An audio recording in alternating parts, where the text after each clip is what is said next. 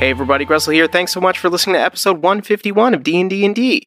Going to start the episode this week with the announcements and such, because we have a little bit of a shorter one after last week's shorter one because of a scheduling issue. So right off the bat, want to say that next week there will not be a regular episode, a regular D&D story episode. That is Wednesday the 14th. We're going to do something a little bit different. I'm not going to announce it yet. It will be a paralogue story, I will say that much. But I'm going to give no other details about it, so hopefully you check that out. It should be fun. I'm excited about it, and that will come out next week on the 14th, September 14th. We will return to regular episodes on the 21st, September 21st, and we'll continue on with that. But we were unable to record the last couple weeks because of scheduling conflicts due to non-COVID illness. So, paralogue next week. It's going to be a short story like the other ones, and then we will get back to regular episodes on the 21st. Also, going to start this episode with a little bit of a Q&A. I tweeted about how I was going to pad out some of this episode with a short Q&A over on our Twitter at DNDNDpod. That's the best place to get the most up-to-date news about the show. So follow us on Twitter at DNDNDpod for all of the latest and greatest. And to maybe ask us a question for when I do things like this. I've done these a couple times.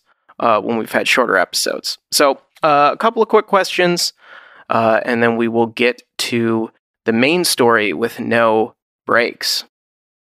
Alba at Dunglud on Twitter asks us, do other forms of media make their way into the campaign? If so, what is currently inspiring your writing? Yes, other forms of media absolutely make their way into the campaign in various ways.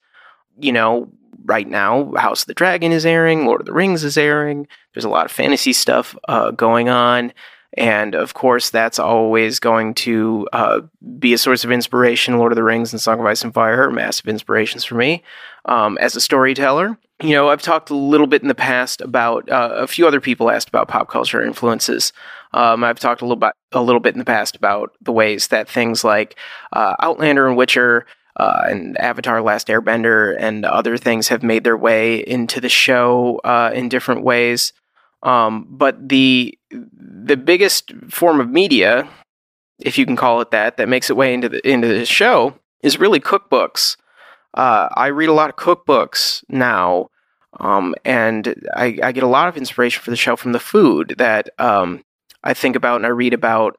And I filter that into how it would inspire a fantasy story. That's how we ended up with Mad Scientist Dwarves, was me reading about molecular gastronomy. And those readings have kind of led me to realize that my home kitchen and my personal cooking skills have limits when it comes to molecular gastronomy. So we're going to pivot a little bit towards more classic French fine dining stuff for these fancy dwarves.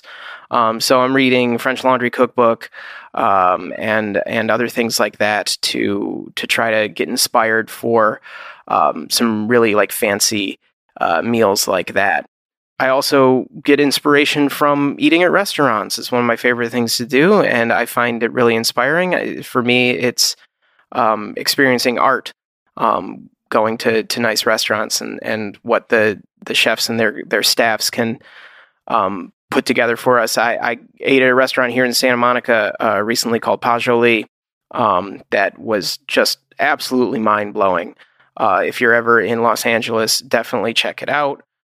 It's really, truly great. James and Chelsea have eaten there as well. It's a special place.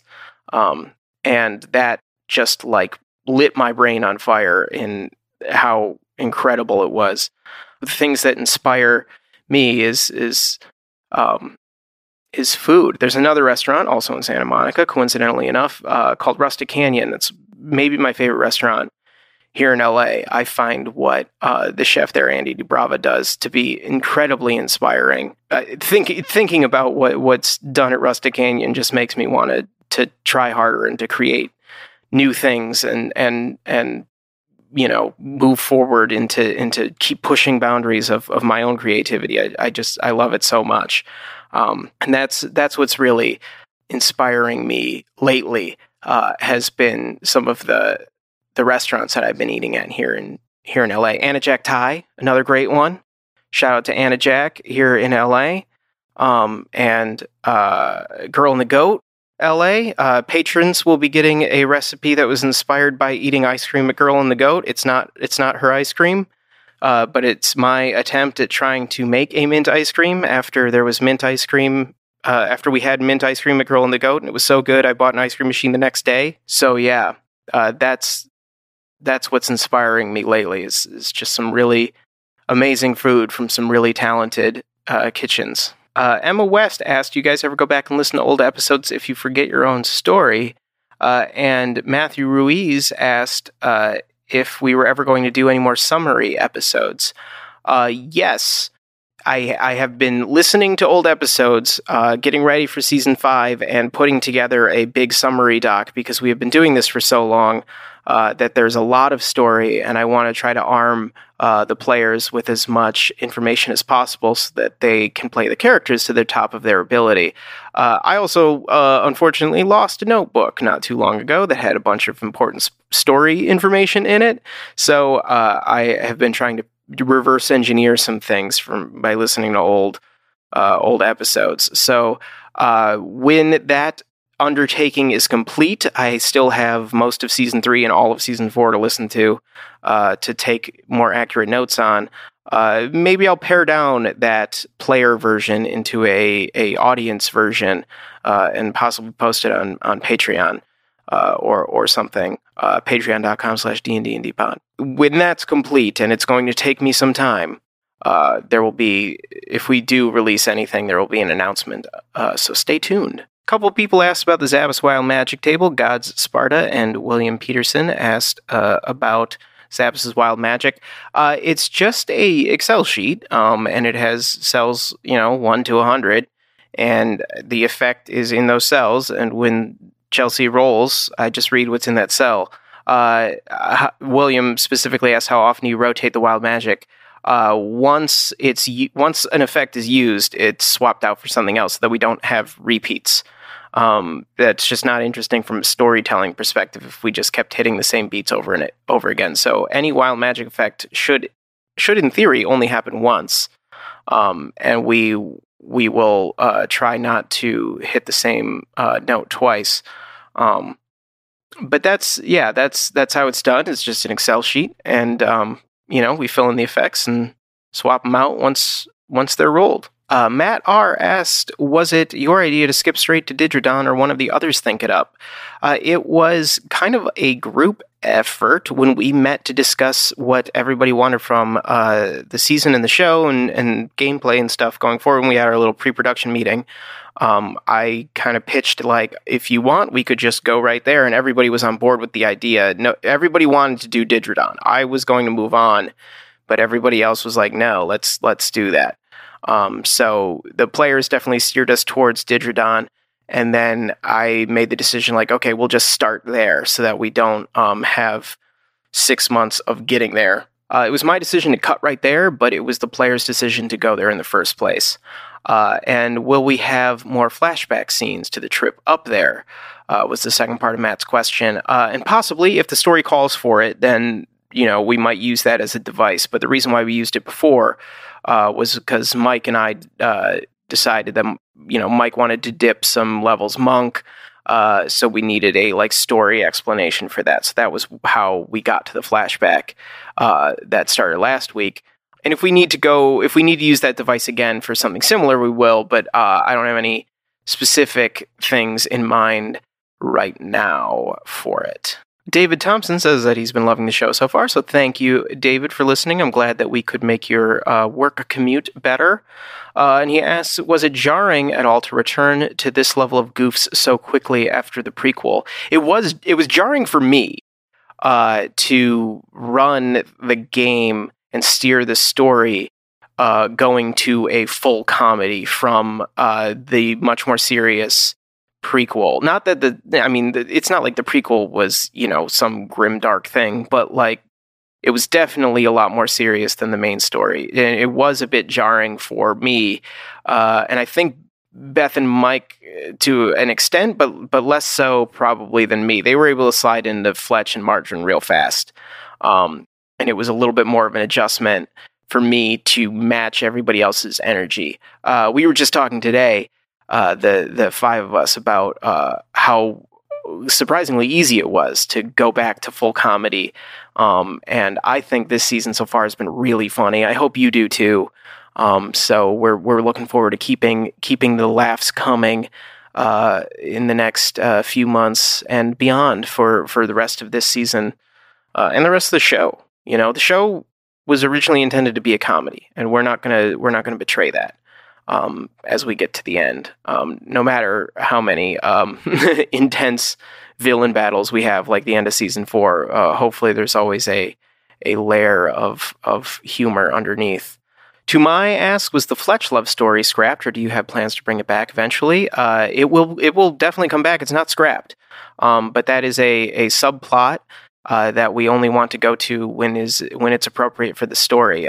Mike and I have discussed what we're going to do with Fletch and Amara. To an extent, he doesn't know the ending, but we have talked about ways to pepper it in and make sure that we don't lose sight of it, but it's not the focus, because it's not.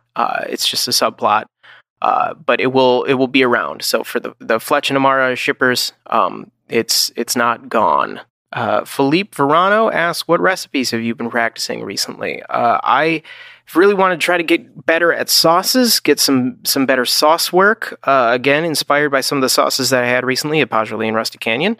And Jack, all the restaurants I named earlier have outrageous sauces, and I want to get better at sauces. So in this kind of fine dining direction that we're going to take the rest of this season, I really want to have some dynamite sauces to complement the dishes that I'm going to serve for the team. So that's what I've kind of been thinking about lately. Getting more flavors into proteins and glazing meats and things like that. Just trying to work on complete dishes. That's another thing that I'm really working on lately. Is I noticed going back to old episodes that a lot of times I would focus on kind of like one thing and not really give the team a full meal. So I'm really trying to, make sure that when I develop these things, they're complete dishes, which is difficult for a home cook. You don't really think about that when you're growing up making the same stuff, you always made, or like a pasta dish is always a complete meal. But like, when you start with nothing but an idea, it's tough to fill that out without the formal training. So I'm really trying to pay attention to building complete dishes, just like you want to build a complete story or a complete encounter in this game. You need all those components, or something is lacking. If you build a combat encounter and your enemies are underpowered, or you don't have an exciting environment or whatever, something's missing. And the same is true of a dish. So that's what I'm really focusing on more than anything right now, is just trying to build complete dishes. Beth Biles asks, when will you be doing the next villain paralogue? I can't wait to find out what happened. I don't know if it's just me, but I imagine Rylith to be very attractive. Rylith, in my head, is also very attractive. That's part of his whole vibe. So there will be a paralogue next week, as I said before. But will it be a villain paralogue? Maybe. We'll see. Tune in next week to find out. But for now, that's it for the questions. I've gone on plenty here. Thank you to everybody who tweeted a question. A lot of them are too elaborate for this and are more for a discussion episode. So they may return if you ask a question. It might get answered on the next discussion episode. So don't despair if I didn't answer your question. If you asked a question about DMing, the best way to get an answer is to email us at dnddpod@gmail.com, because then I can go into some more detail. That's really the best way to get an answer if you have a question about DMing. So if you asked one of those questions, feel free to email us. and hopefully I can give some insight into my process. I'm not an expert by any means, but if you're curious what I have to say, shoot us an email. I think that's about it for me. We're going to do a couple of ads and then get to the story uninterrupted here. Check out our Patreon. As I said before, patreon.com/DNDndpod. Our merch shop is on TeePublic. There's a link in the description. Beth is working on getting her shop back up, and when it is, that's where merch will live. But for now, check out the TeePublic shop. Link in the episode description. And I think that's it. We're going to do a couple of ads and then the rest of the show uninterrupted from then on out. So enjoy this episode. Paralog story next week. Regular episodes back on the 21st. And thanks, everybody. Do what's fun.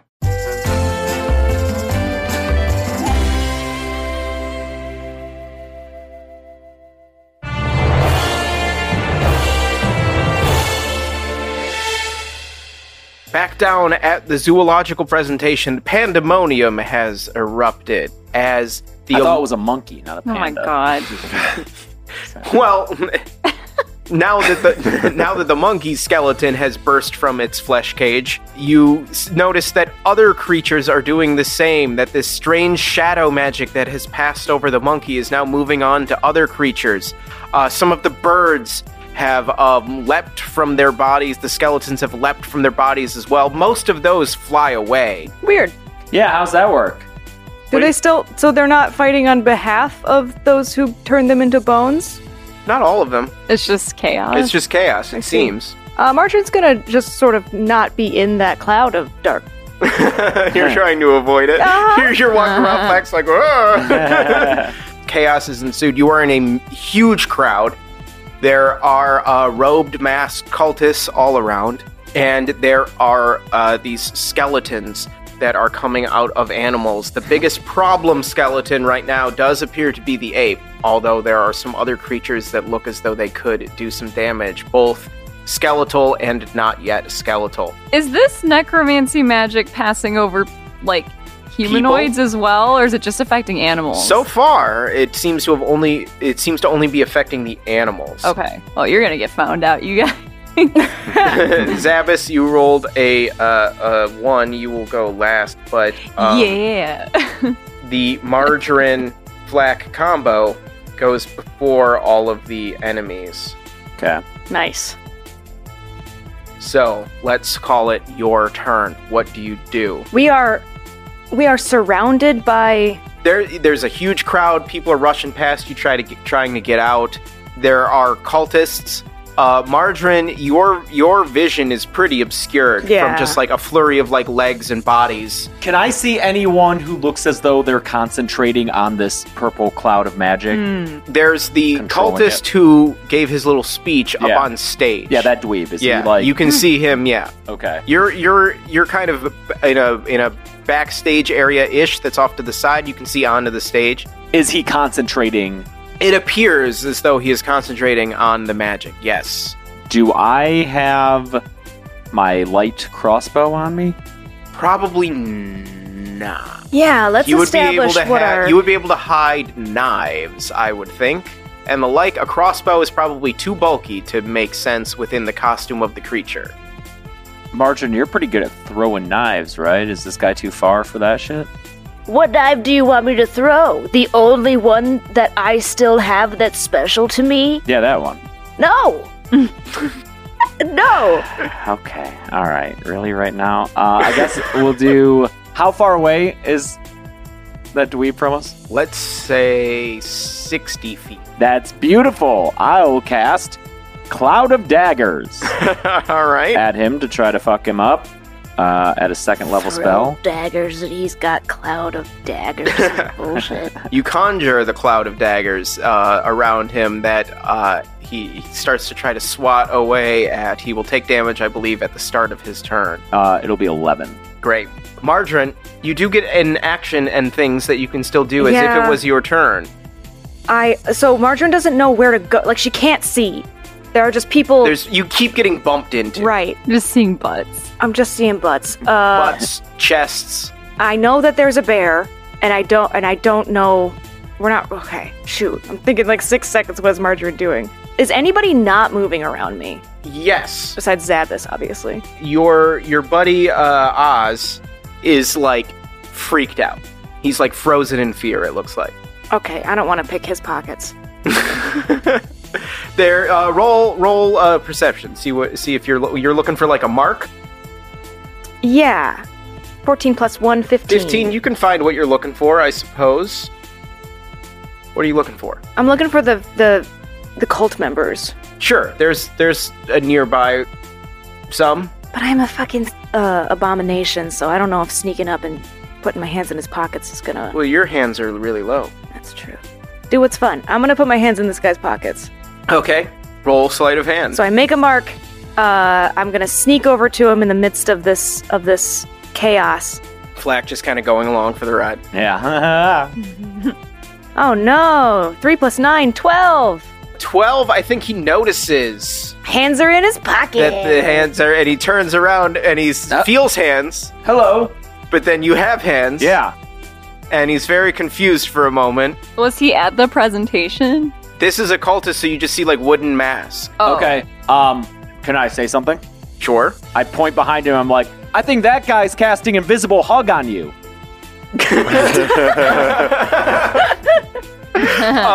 Roll. You know what? Roll persuasion. I like that roll. No! What? Nat 1. It's a plus 15. I have a plus 15, and like the little digital die almost landed on 16 and then rolled over to a fucking 1. Oh no. The cultist, in response, God damn it. headbutts you and crits. Oh! My creation. It's 10 damage. Who's he hit? And what? Who's he hit? He hits Flack in the head. Yeah. Who's tall? Does she Wait, take how? any damage? Is he 'Cause 9 foot tall? No, he's just you guys stacked on top of each other, so he's like We're 5 like and a half. equivalent to all these other dwarves. Yeah, you're right? like you're A like little tall, bit you're high. taller than the dwarves. You're like a short man. Maybe Okay. maybe Wait, you then like why did we say 9 feet earlier? Did I mishear that? That I was think incorrect. we were said joking 6. about maybe trying to be a 9 foot tall, but then 6 when we is realized upside that down you 9, and sometimes Beth's brain is like, we like to look at things Flip it. differently. I Yeah. feel it, yeah. Cool. Whoops. Yes, there is a little bit of a leap involved, though, and that extra force is what gives it the crit. And you are headbutted in the face for 10 damage. Cool. But what did I get? Yeah, does it fuck up my What, it is- spell? does it pockets? knock you guys over or no? Ooh, I that's got- a good question, Zavis. Yeah, like do the physics 'Cause of that the- affect yeah. her? I don't know. Cloud of Daggers says duration concentration. Ooh. Have we ever done concentration, though? We've done concentration A little for bit, some on and off. things. Okay. The like the tiny hut and Yeah, I stuff was- like that. Gonna say the Let's say that this will break your concentration on Cloud of Daggers because you are fuck? critically headbutted. Yeah. But the dude will take that 11 damage. Like the daggers hit him. Like you cast it on Oh, him. You okay, know, like okay. it'd be weird to be like, well, actually, no. Yeah, okay. No, you got him. But it is a good point that the physics of Marjorie's tiny legs might not be ready for getting headbutted at that top Ooh, top yeah. point of gravity. So Marjorie, roll a dexterity saving throw. So, whenever I get to do it, I have a new ability called Evasion, and it says I can nimbly dodge out of the way of certain area effects. That won't be this. Okay. And it has to do with whenever I do a dex saving throw, so... Anyway, let me do that. Bada bing, bada boom. That's a 13 plus 9, 22. Yeah, you're fine. You're able to keep your feet, but you do kind of stagger back a little bit. It is... Oh, what do you find What in the did I pockets? You find a scrap of paper written in Dwarvish. All right. Oh no, a delayed payoff. Marjorie does not like those. You find a scrap of paper written in Dwarvish. It is... I pocket it. Yes, you do that. It is now the enemy's turn. That same cultist that just headbutted you is... Oh, wait, actually. I get 2 attacks. Is that Oh, you- only if I attack? You get 2 actions, I think, it's as written. And I've let others who have had multiple things do multiple things. Okay, I want to... So the only thing you can't do 2 of is you can't cast a spell twice. But you don't have spells, so You're fine. I'm gonna stab him Oh, Oh. Okay. Jeez. stab him. because Yeah. he punched did. you. Well, He he punched- headbutted yeah. me, but yeah. Yeah. Fuck that guy. Fuck that guy. Yeah. Does a 15 hit? Yep. Nice. This does not seem like enough damage. 10? 10 will get him good. Wait a second here. We got 1d6 plus 4. Oh, and no, then then you have to roll your d8. Right. Yeah. Okay. I'm gonna do a poison damage on this Knife of Galadoy. It's a 10 plus a 1d8, which is a 2. It's 12. 12. All right, you got him for 12. Yeah, he kind of you stab him, and he kind of staggers back, and then he looks up, and with the mask, it looks very creepy. And it is his turn, or it's the enemy's round now, so they are going to try to get you. You could be wearing armor under your thing, I suppose. So will a 16 get you, Margarine? No, All right. it does not beat my 17 armor class. And then it does not. He stabs in with like a long, like shitty looking knife, a very like gnarly, like kind of almost rusted, like it's iron not steel kind of knife, and he tries to stab into you, but he just gets the cloth. But then the cloth starts to kind of short a little bit. The magic, the veil that lets you see, it starts to kind of short. Oh. But you can still, at this point, see through it. Uh-oh. The other enemies are going to do other things. Another cultist is going to come over and join this one to try to attack the creature. Misses bad, like gets pushed out of the way by fleeing attendees. The ape skeleton is joined now by the bear skeleton. There was a bear creature as well, polar bear, and that skeleton jumped out of its skin as well.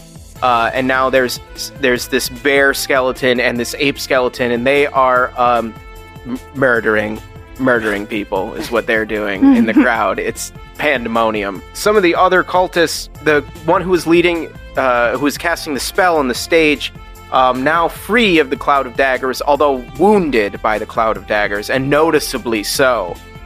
Did it affect that purple? It did. It Okay. did.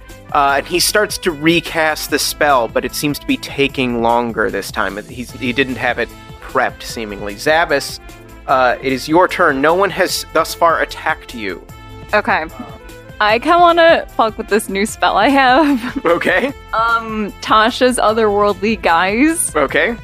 I draw on the magic of the lower planes or upper planes, my choice. And Interesting. upper planes I'm going to do because it renders me immune to necrotic damage. Ooh. And I also gain the following benefits. I'm immune to being charmed. Spectral wings appear on your back, giving you a flying speed of 40 feet. You can I fly. mostly just did this because it was new and I get necrotic immunity, but also I get cool ass wings. So all of my weapon attacks are magical, and when I make a weapon attack, I can use spellcasting modifier instead of strength or dex. Wow. And Nice. I can attack twice instead of once when I take the attack action on my turn. Well, fuck. Zabbis the Dragoon. Yeah, I'm about to get scary. Yeah, wings sprout from your back after you connect to the upper planes. This is an interesting thing happens, Zabbis, when you cast this spell and you reach out for this like upper plane energy, which is something that like, you know, in this world is different from the way that the D&D cosmos is set up. So like upper planes, we don't really know what that means for us. You know, what is like a heavenly area or whatever for in this cosmos, but you have a kind of connection to it in a way that you can't really explain.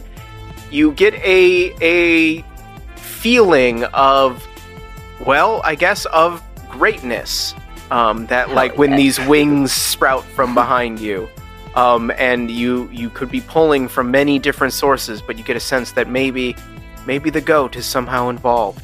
And these wings sprout from you, but you also feel little horns. Yes, please. Fuck yeah. And your eyes might narrow a little bit. And you rise off the ground. It's up to you if you want to fly at all, but you start to you can feel your feet kind of lift a little bit. You feel lighter. I don't know You if I can wanna- still move. Yeah. I don't know if I want to do that because I want to give these two the chance to really see how cool I look before I go zooming around this room. Okay. And also, I think now that I'm like kind of floating, maybe I get a better sense of like what are we? What are you dealing with? Yeah, like, you know, even though I'm pretty tall. Yeah, you're taller than almost all of the other people around. There are some other elves and humans, but there are few. Yeah. You can see above most of the fray, and you can see the bear skeleton and the ape skeleton and some of the other larger skeletons that are just like wreaking going through the crowd like a bowling ball, like just wreaking havoc on things. If I don't get the chance to ride either of those skeletons while I look like this, what are we doing? What even Samus says out loud. are we doing? Yeah, I say to them. And they're like, dude, what the fuck? And that's when we turn around to see him. Yeah. Whoa! Oh, whoa! When did this happen? Sorry, my fucking microphone just started freaking out. It's also excited about the wings. It's like, oh, fuck yeah. Yeah, no, yeah, it's Margarine just- like starts talking out loud. Her hands go over her mouth, which is just like touching her belly. The creature belly. We're gonna go up top to the mountaintop, where it is the other dwarves. It is the dwarves' turn, and they're gonna start to close in on you, kind of in a circle, almost ritualistically. Now you see they pull out these knives from the sleeves of their ceremonial cloaks, and these are very elaborate. They are very well made, forged out of an incredibly shiny, reflective metal with these bejeweled cross guards and big ruby pommels. They're metallic? They are. Okay. And they start to close in on you, and the closest one is not Corn Chips. What was his real name? I'm sorry. Corn chin. Corn Chin. Coin chin, not Coin corn chin. chin. Ew. It's coin chin. You assholes. Yes, Master Coin Chin, Torkir Coin Chin, approaches you with this shoe. He has like the broken bottle, like handle in his hand, like it's a bar fight. And he's like, you ruined it! This was going to be the greatest discovery of my career, and you ruined it! Where am I going to get another lightning bottle? And he slashes at you with it. Crits! Oh, what the fuck? Okay. Bad rolls, though. You're going to take 10. Okay. 10 damage from this bottle slash. And it's just glass, as best you can tell. It doesn't... you don't have any kind. There isn't any kind of other like magical effect or anything. It's just 10 slashing damage as you are slashed with glass. The others are just kind of encroaching in on you. Yeah. I'll leave a scar. Kurgan comes up behind you and he pushes the gurney that you were meant to be strapped to up behind you, trying to like kind of slew foot you with the gurney. Mm-hmm. Roll acrobatics or athletics to somehow move out of the way of it if you want to. 25. That certainly does. You just kind of coolly jump over it. Yeah, just leap clear over it. So he just keeps running. He just keeps running. Yeah. You know what? I'm going to see. He's drunk. Let's see if he can keep from running off the edge of the mountain. Nope. Wow. So he wasn't faking it. Yeah, he's just Oh my god.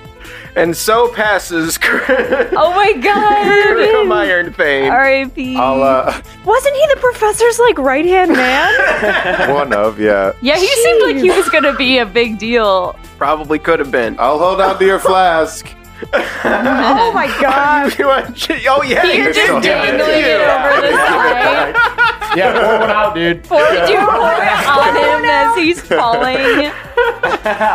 That's so Dude. cool. Fucking brutal. Some good rolls and some bad rolls for these dwarves. It is your turn. Okay, who's the closest one on The me? closest one is Coin Chin. Okay. First of all, Coin Chin, I did not appreciate you slashing me with glass. Second of all, if lightning struck your bottle and broke it, it was never going to catch lightning in the first place. It's the conditions of the experiment were not such that we could adequately measure the, what were the tensile conditions? strength of What were the conditions? We were supposed to be strapped to the gurney, and now the gurney's falling over the side of the mountain. Why am I debating with... You know what? Spirited academic debate is the foundation. I challenge you. He kind of stops for a second. It's a word battle. Wow, Fletch has lost. Oh my he's given God. up the ruse of the voice he was doing. Fletch literally just like, debate me, dude. Debate me. It's your turn. It's your turn. What do you do? All right, well, I say, you know what? Let's skip debating here. I'll pour one out for your buddy over there who just jumped over the side of the mountain, and I like splash him with the liquor, Okay. and then I close my eyes Mm-hmm. and I cast Sweeping Cinder Strike while holding my fingers pointing at him. This is a new ability. Yes. Bring hands. As you hold your hands with thumbs touching and fingers spread, a thin sheet of flames shoots forth from your outstretched fingertips. Fantastic. Yo, we're getting nuts in this season, bud. Yeah. Weird shit's gonna happen. Do you roll an attack roll or anything with this? No. Each creature must make a dexterity saving throw. Yeah, Okay. if there are others around. Yeah, there are others around. This is a 15-foot cone, so you're going to catch a couple others. One of the guys in the background succeeded, but you're going to catch two of them, including Mr. Coinchin here. So that is 3d6 fire damage, and half whatever you roll, even on the guy that caught it. And Yep. the fire ignites flammable objects that are being worn or carried. Yes, plus the alcohol. Yes. Oh my God. And the forge fire, Yeah. very flammable. Oh. It's right there in the name. What are their masks made of? Theirs are different metals. Okay. Yeah, there is a difference. If that metal gets hot, will it get hot enough though to like sear into their skin? Yeah, it will like melt onto them. Yeah. Well, that's something Well, it we'll would be- find out if we see these villains again. Just gust of wind all of them off the I mountain. mean, yeah. Right? That was the time to use it. Roll your fire damage. Okay. 3d6. If he does, just we 3d6, could just. okay. James! He's trying to eat Pringles again. He's sneaking Pringles! He's got a little scamp face on. He's trying to be so quiet, you guys. 8. 8 fire damage for those guys, half as much for the one who did succeed, except you're going to catch Torkir Coinchin on fire. He screams, his screams echo from the mountain. The fire now, in addition to the electricity that is now radiating around you, or that you notice that the device, the gem-powered device, is really, really going nuts now, and there's another clap of thunder, lightning strike that lands nearby you. Some of the other dwarves cower away from, but you don't react. No, I don't. Back down at the zoo.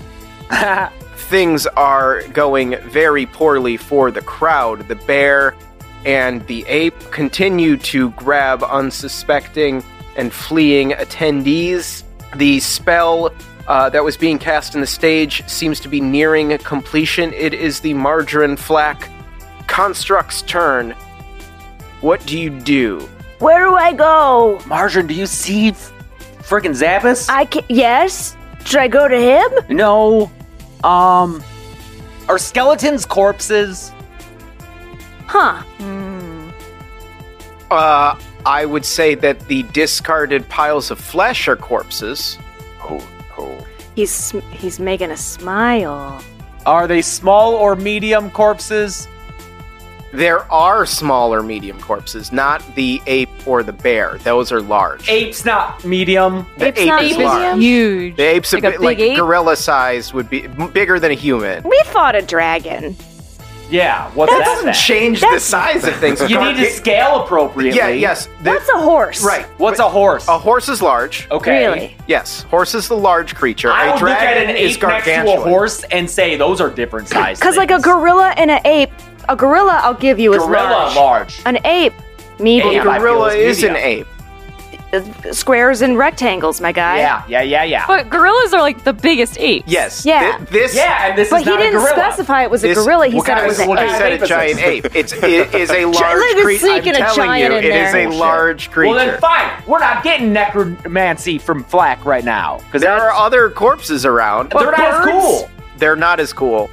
They're like murdered people. Oh, there are people.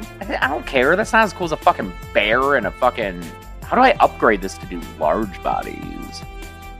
Anyway. Well, tell me which direction to run. There's a panther or something that would be medium if you're looking for a impressive creature to reanimate No, somehow. don't kill. I'm just saying if He- anything ever what the happens fuck? to him. Wow. Papo's Can medium. taxidermy Papa's him. medium. Papo's pretty effective. That spell. Where is Papo?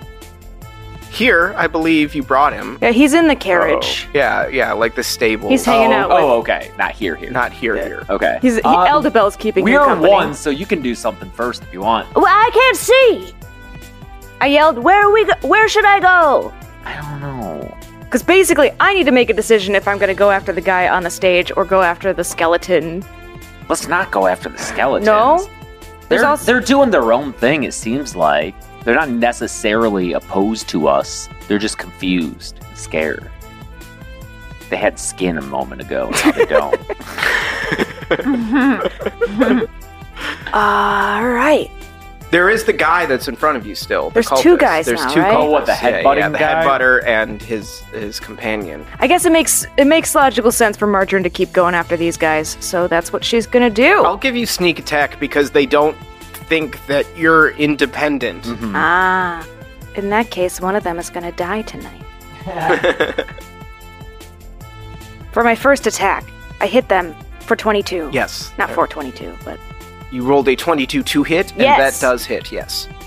I thought my damage was higher than that. Well, with sneak attack, it will be. Well, Sneak here's a attack's gonna question. really Was crank it I? up. Yeah. Was I before using both of my knives? And that's what. Oh my god. You have one fewer attack now. Does these guys don't? Do they have knives? They have, like, very crude knives, yes. Okay. I need to steal one of those crude knives. Disarming strike is one of your maneuvers. Yes, it is, and I will be using it Wait, Margarine. as she's going to stab. What? I could dimension door to the stage and you could do this to that other guy. And that's what happens. Okay. One willing creature of my size or smaller. We've done this before, yeah. Yeah. But it'll work with both of us because we're connected. Yeah, for sure. Okay. Okay. Can I do that then? Can I cast Dimension Door Yes. and go directly behind the dude on the stage? Yes. You do that. That's what I do. You are behind him. He's casting the spell and suddenly very confused as you walk through your purple dimension doorway. Looks like a music note. It does look like a music note, yep. And you exit out of this music note. There's a distorted metal riff chord plays, and you step out. Margarine steps out. Immediately 22 to hit. 22 to hit does hit, yes. Is there any kind of advantage or anything? Because this guy's not expecting it. Yeah, you'll certainly have advantage. So sneak attack. Okay. Yep. I'm going to use a superiority die to do a Okay. disarming attack on this guy. Yep. Let's clear his pockets. Disarming attack works. Fails the strength saving throw. Failed. Great. You steal his knife. It is also a very shitty kind of iron blade, very crude and cheaply made. The handle is just like pieces of wood that are like hammered into the tang of the blade. Very, very basic. Your damage, Is going to be 6 and then 3 poison damage. and then your sneak attack, Uh-huh. 5d. 5d6. Wow. Yeah. That's going to be a 13, my guy. Yeah, 22 total will kill this cultist. Oh, what am I going to do with my second attack? Throw a knife. That's a good question. You can see other cultists in the crowd from the stage. I throw the shitty knife. Throw the shitty knife. Roll a ranged attack roll. 7 plus 9. That's 16. That'll get him. 8. 8 total, yeah. So you get one. Ugh! You hear him exclaim as he is stabbed, impaled by this knife.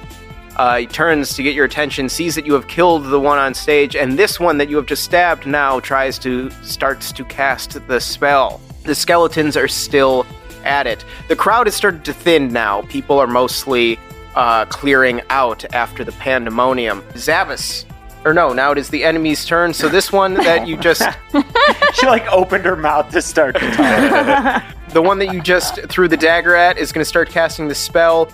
Other ones are going to appear around the stage. There are 2 other cultists now, so 3 around you, Flack and Margarine.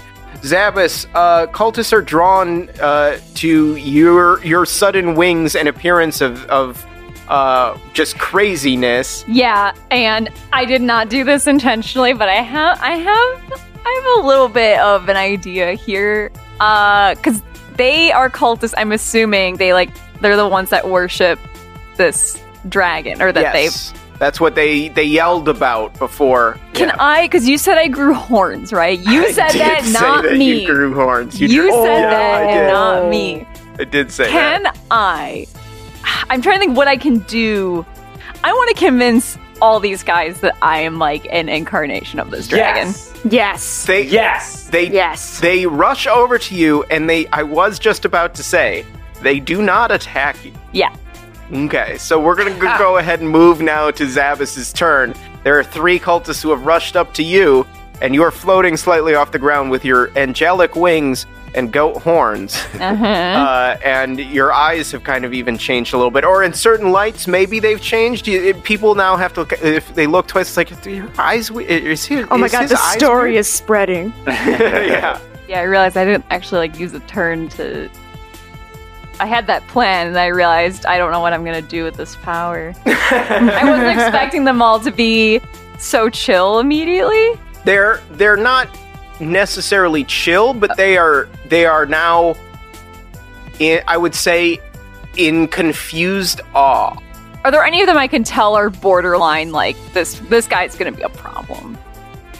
Or no? No, they don't really seem like that. They kind of ran up to you, and then they got a good look at you, and now they've kind of started to like slowly back away. Almost, they're like a bunch of shy guys. Yes, that is exactly what they are. Are there any? Oh man, this isn't the fucking botany show. There's no plants here. That's not what this is. There's like just animals. There's animals. And they're all like fucked up, right? Most of them are fucked up. Do I have enough knowledge of this like dragon to understand like its ability? Like I know it's like a death kind of dragon, but do I have enough knowledge to understand, is it strictly death, or does it also maybe have control over bringing things back to life? I mean, I guess that's necromancy, like reanimating things. Like, is that something that would be consistent with their beliefs? Roll history. Okay. See if you know. I don't. I rolled a 4. A 4, you don't know for sure. Yo, you know what I'm gonna do? It's me, Didgeridoo, and what's up? Thanks for having me. What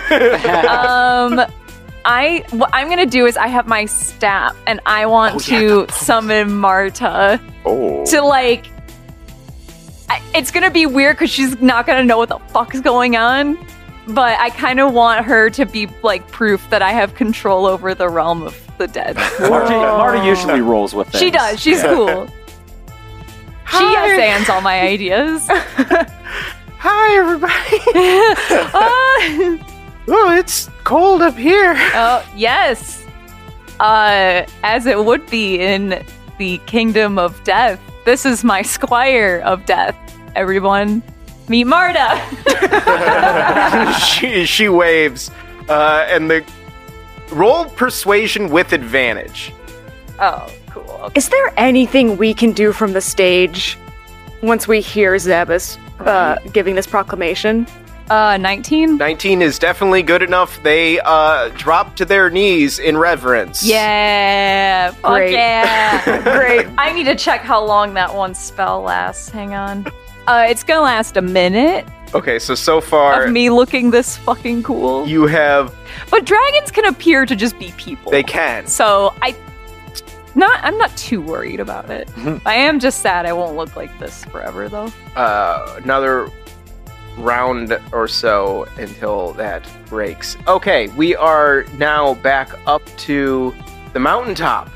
You have set people on fire and flung. A couple have fallen off of the mountaintop itself. The storm rages around you. What do you do? I want to get close to the gem Okay. and investigate that and see if I can like either take it or Okay. just investigate it. Yeah, it's a small ish or low to the ground, I guess, contraption that is maybe like a foot tall, a couple feet wide. It's got this gem in it and this device sticking out of it that is whirling like a Wurlitzer organ that's spinning around very, very, very fast. It seems to be kind of generating some sort of current that is flowing upward into the sky. As you get closer to it, it appeared from a distance that it might be red or a ruby or something, but as you get closer to it, you can see that is just the glow that is coming, and it appears to be a dark gem of some kind, or perhaps the magic is making it appear dark. You don't know. Okay. But that is what the device looks like. What do you do? I want to take this. Can anybody help me take this out, please? Screaming.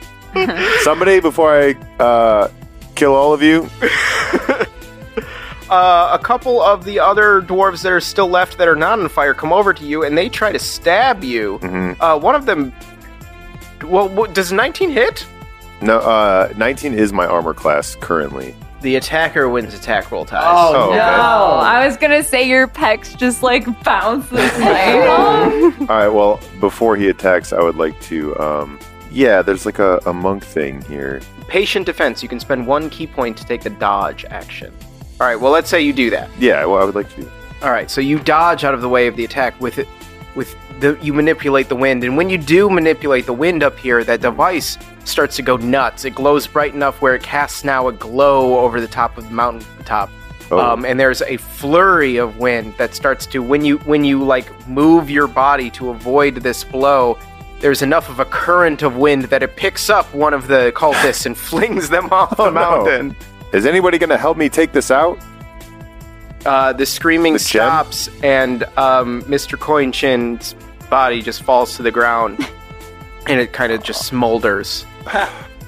All right, I guess I go over to Coinchin and grab his dagger, Okay. and I want to go shut this thing off somehow. Can I see any... Are there any cables, or is it just a gem in a bottle? It's a gem in a box. A box? That's pretty much it. I'd like to throw the dagger at the... Is it a glass box, or is it just a box? Have we seen a gem in a box? We've seen a gem in a box. Where have we seen a gem in the box? A couple times. Yeah. Uh-oh. I don't remember that. Uh-oh. Uh-oh. Uh-oh. I remember where we saw a gem in the box. You want to share with the class? Should I share with the You class? can share with the class. It would probably be better if everybody knew. Teacher, We activated a gem in the box when we were going up an elevator in a different realm. oh, right. Yeah. Oh, it's a dark gem. It's a dark was gem. Yep. that was described. Oh, yeah. And like that shitty, like. And we fucked it up. Yeah, that We place accidentally activated the gem. Yup. So okay, ready? Flashback! Fletch has a flashback, and it's from season 4. When we were trying to ascend from the bottom, we took the bottom route because we were looking for us from the past Oh, man. in the woods, and we got to an elevator that it's an elevator in the Feywild, but it is nothing in World 1. So we found a little gem in the box, and we figured out that if you interact with the gem, you could activate the elevator and kind of temporarily be transported to the Feywild to use the elevator and then come back to World 1 when it's over. But the way that we interacted with the gem was to use, like, goopy black magic. I'm trying to remember what Margarine used something she had. I don't remember exactly what triggered it. Damn it! It was something spooky black dark magic, and it glitched the elevator, and we were accidentally transported to a elevator in the Negaverse, the third world, The Shadowfell. the Shadowfell. And that was the first time we ever saw the Shadowfell, and there were very big spiders, and it was super spooky, and we hated it. Unfortunately, once the elevator ride was over, we came back to World 1. Yes. Right. Your flashback ends. That Okay. was the last time that you saw a gem in a box. There were other times. I don't remember those times. Fletch doesn't either currently, unless you want to roll history. No, I'll roll history. Okay. I'll probably not. I'll fail this one. 8. 8 is not going to do it. You want to throw... You previously had said you wanted to throw the dagger at the box. Do you still want to do that? Yeah, let's just do that. Okay. I think I put the big dark crystal from the gross boar That Oh. sounds right. into the... It was the only thing that could, like, pass Fit through in- the yeah, box. that could get through it. You throw the dagger at the box, and as the dagger gets close to the box, a lightning bolt comes down from the sky and strikes the metal dagger, knocking it out of the path of the box. You have the idea that I'm just gonna go walk up and try to open the box Okay. because I've noticed that it reacts to my elemental movement, like the stuff that I'm doing. So maybe I'll be all right. Okay. You go over to the box. You just try to, like, lift the lid. Yeah. You grab it, and there is an enormous crash of thunder above you. And you feel that you feel a pulse of energy through you that just, like, blooms out from the box. You try to let go, but you can't. You're fixed in place. And Fletch is struck by lightning. Oh no. You feel this kind of lightning bolt radiate around you, and it's caught inside of you. The device did essentially what it was supposed to do. It caught a bolt of lightning using the tall one. That I did with their experiment for them. Was anyone there to witness it? Yeah, tell me one guy survived. There's and still saw one that. Furiously writing down. I must take note of this data. This must be peer reviewed. You feel this lightning just going and bouncing around inside of you. You feel this energy, but it doesn't immediately hurt you, but you can still feel it building and building. Now it's like a pressure and it needs to go somewhere. Okay. Where do you send it? Can I point it somewhere? I'm not putting it on my butt. I'm not going to do it on my Do you butt. have a bottle? Is there? There's no bottle close. The guy said that I broke the only one. Where he's going to find it? What about the flask? I could try putting it in the flask. That's the craziest thing I've ever said. Lightning in a flask. I guess I'll shoot it back up into the. Like I'll try to get one hand free and then point. Roll a strength roll. Dude, what's fun? That one. Oh, no. Oh my No, god. you cannot get one hand free. You cannot free yourself from the grip of this device that's holding you here with this energy, this electricity that is just bouncing around inside of you, and you can't break your grasp. There's nowhere for this to go. All of the metal objects that you're carrying are flung off of you. Oh no. Ooh. Ooh. No. Doesn't he have the sword? Oh yeah, you do have the sword. I have the sword. Yeah, you have Oh. Eagle's Strike. Oh, I didn't realize. Oh dude. Eagle's Strike doesn't get flung off the mountain, but all of the metal objects are flung off of you. The only thing that's left on your person are your clothes, your leather armor, and your staff, your stick. Everything else is just flung from you. Let's say Eagle Strike is flung from you and stabs the guy. He's writing. He's writing, just through his book. Oh god. And he's killed, and now you've defeated all of the dwarves, but there's this energy that is still pulsing around inside of you, still looking for somewhere to go. Everything has been flung off of you except for your clothes and your wooden stick. What's his hair look like? Yeah, standing full on end, ears extra pointy. So he's going Super Saiyan. Oh yeah. All his clothes got ripped off. His muscles are just bulging out. Yeah. Well, good thing you grabbed that stick, I guess. Yeah. And the stick starts to draw Oh. the energy. And the stick becomes the bottle. It's the only thing left. It's the only place for this energy to go. and now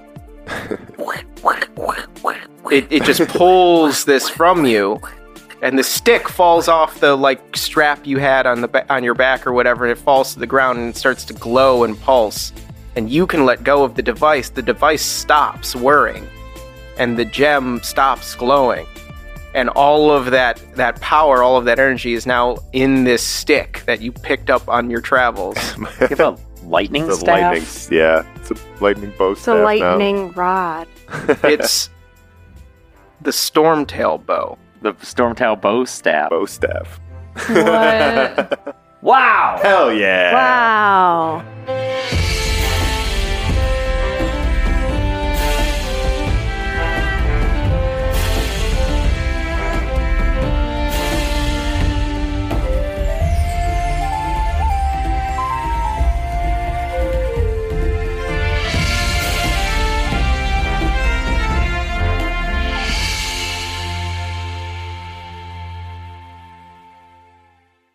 D&D is a Moore Park Media podcast and a Spotify preferred partner. Written and edited by me, James Gressel. D&D is performed by James A. Janice, Chelsea Rebecca, Beth Bradloff, and Mike Seigan.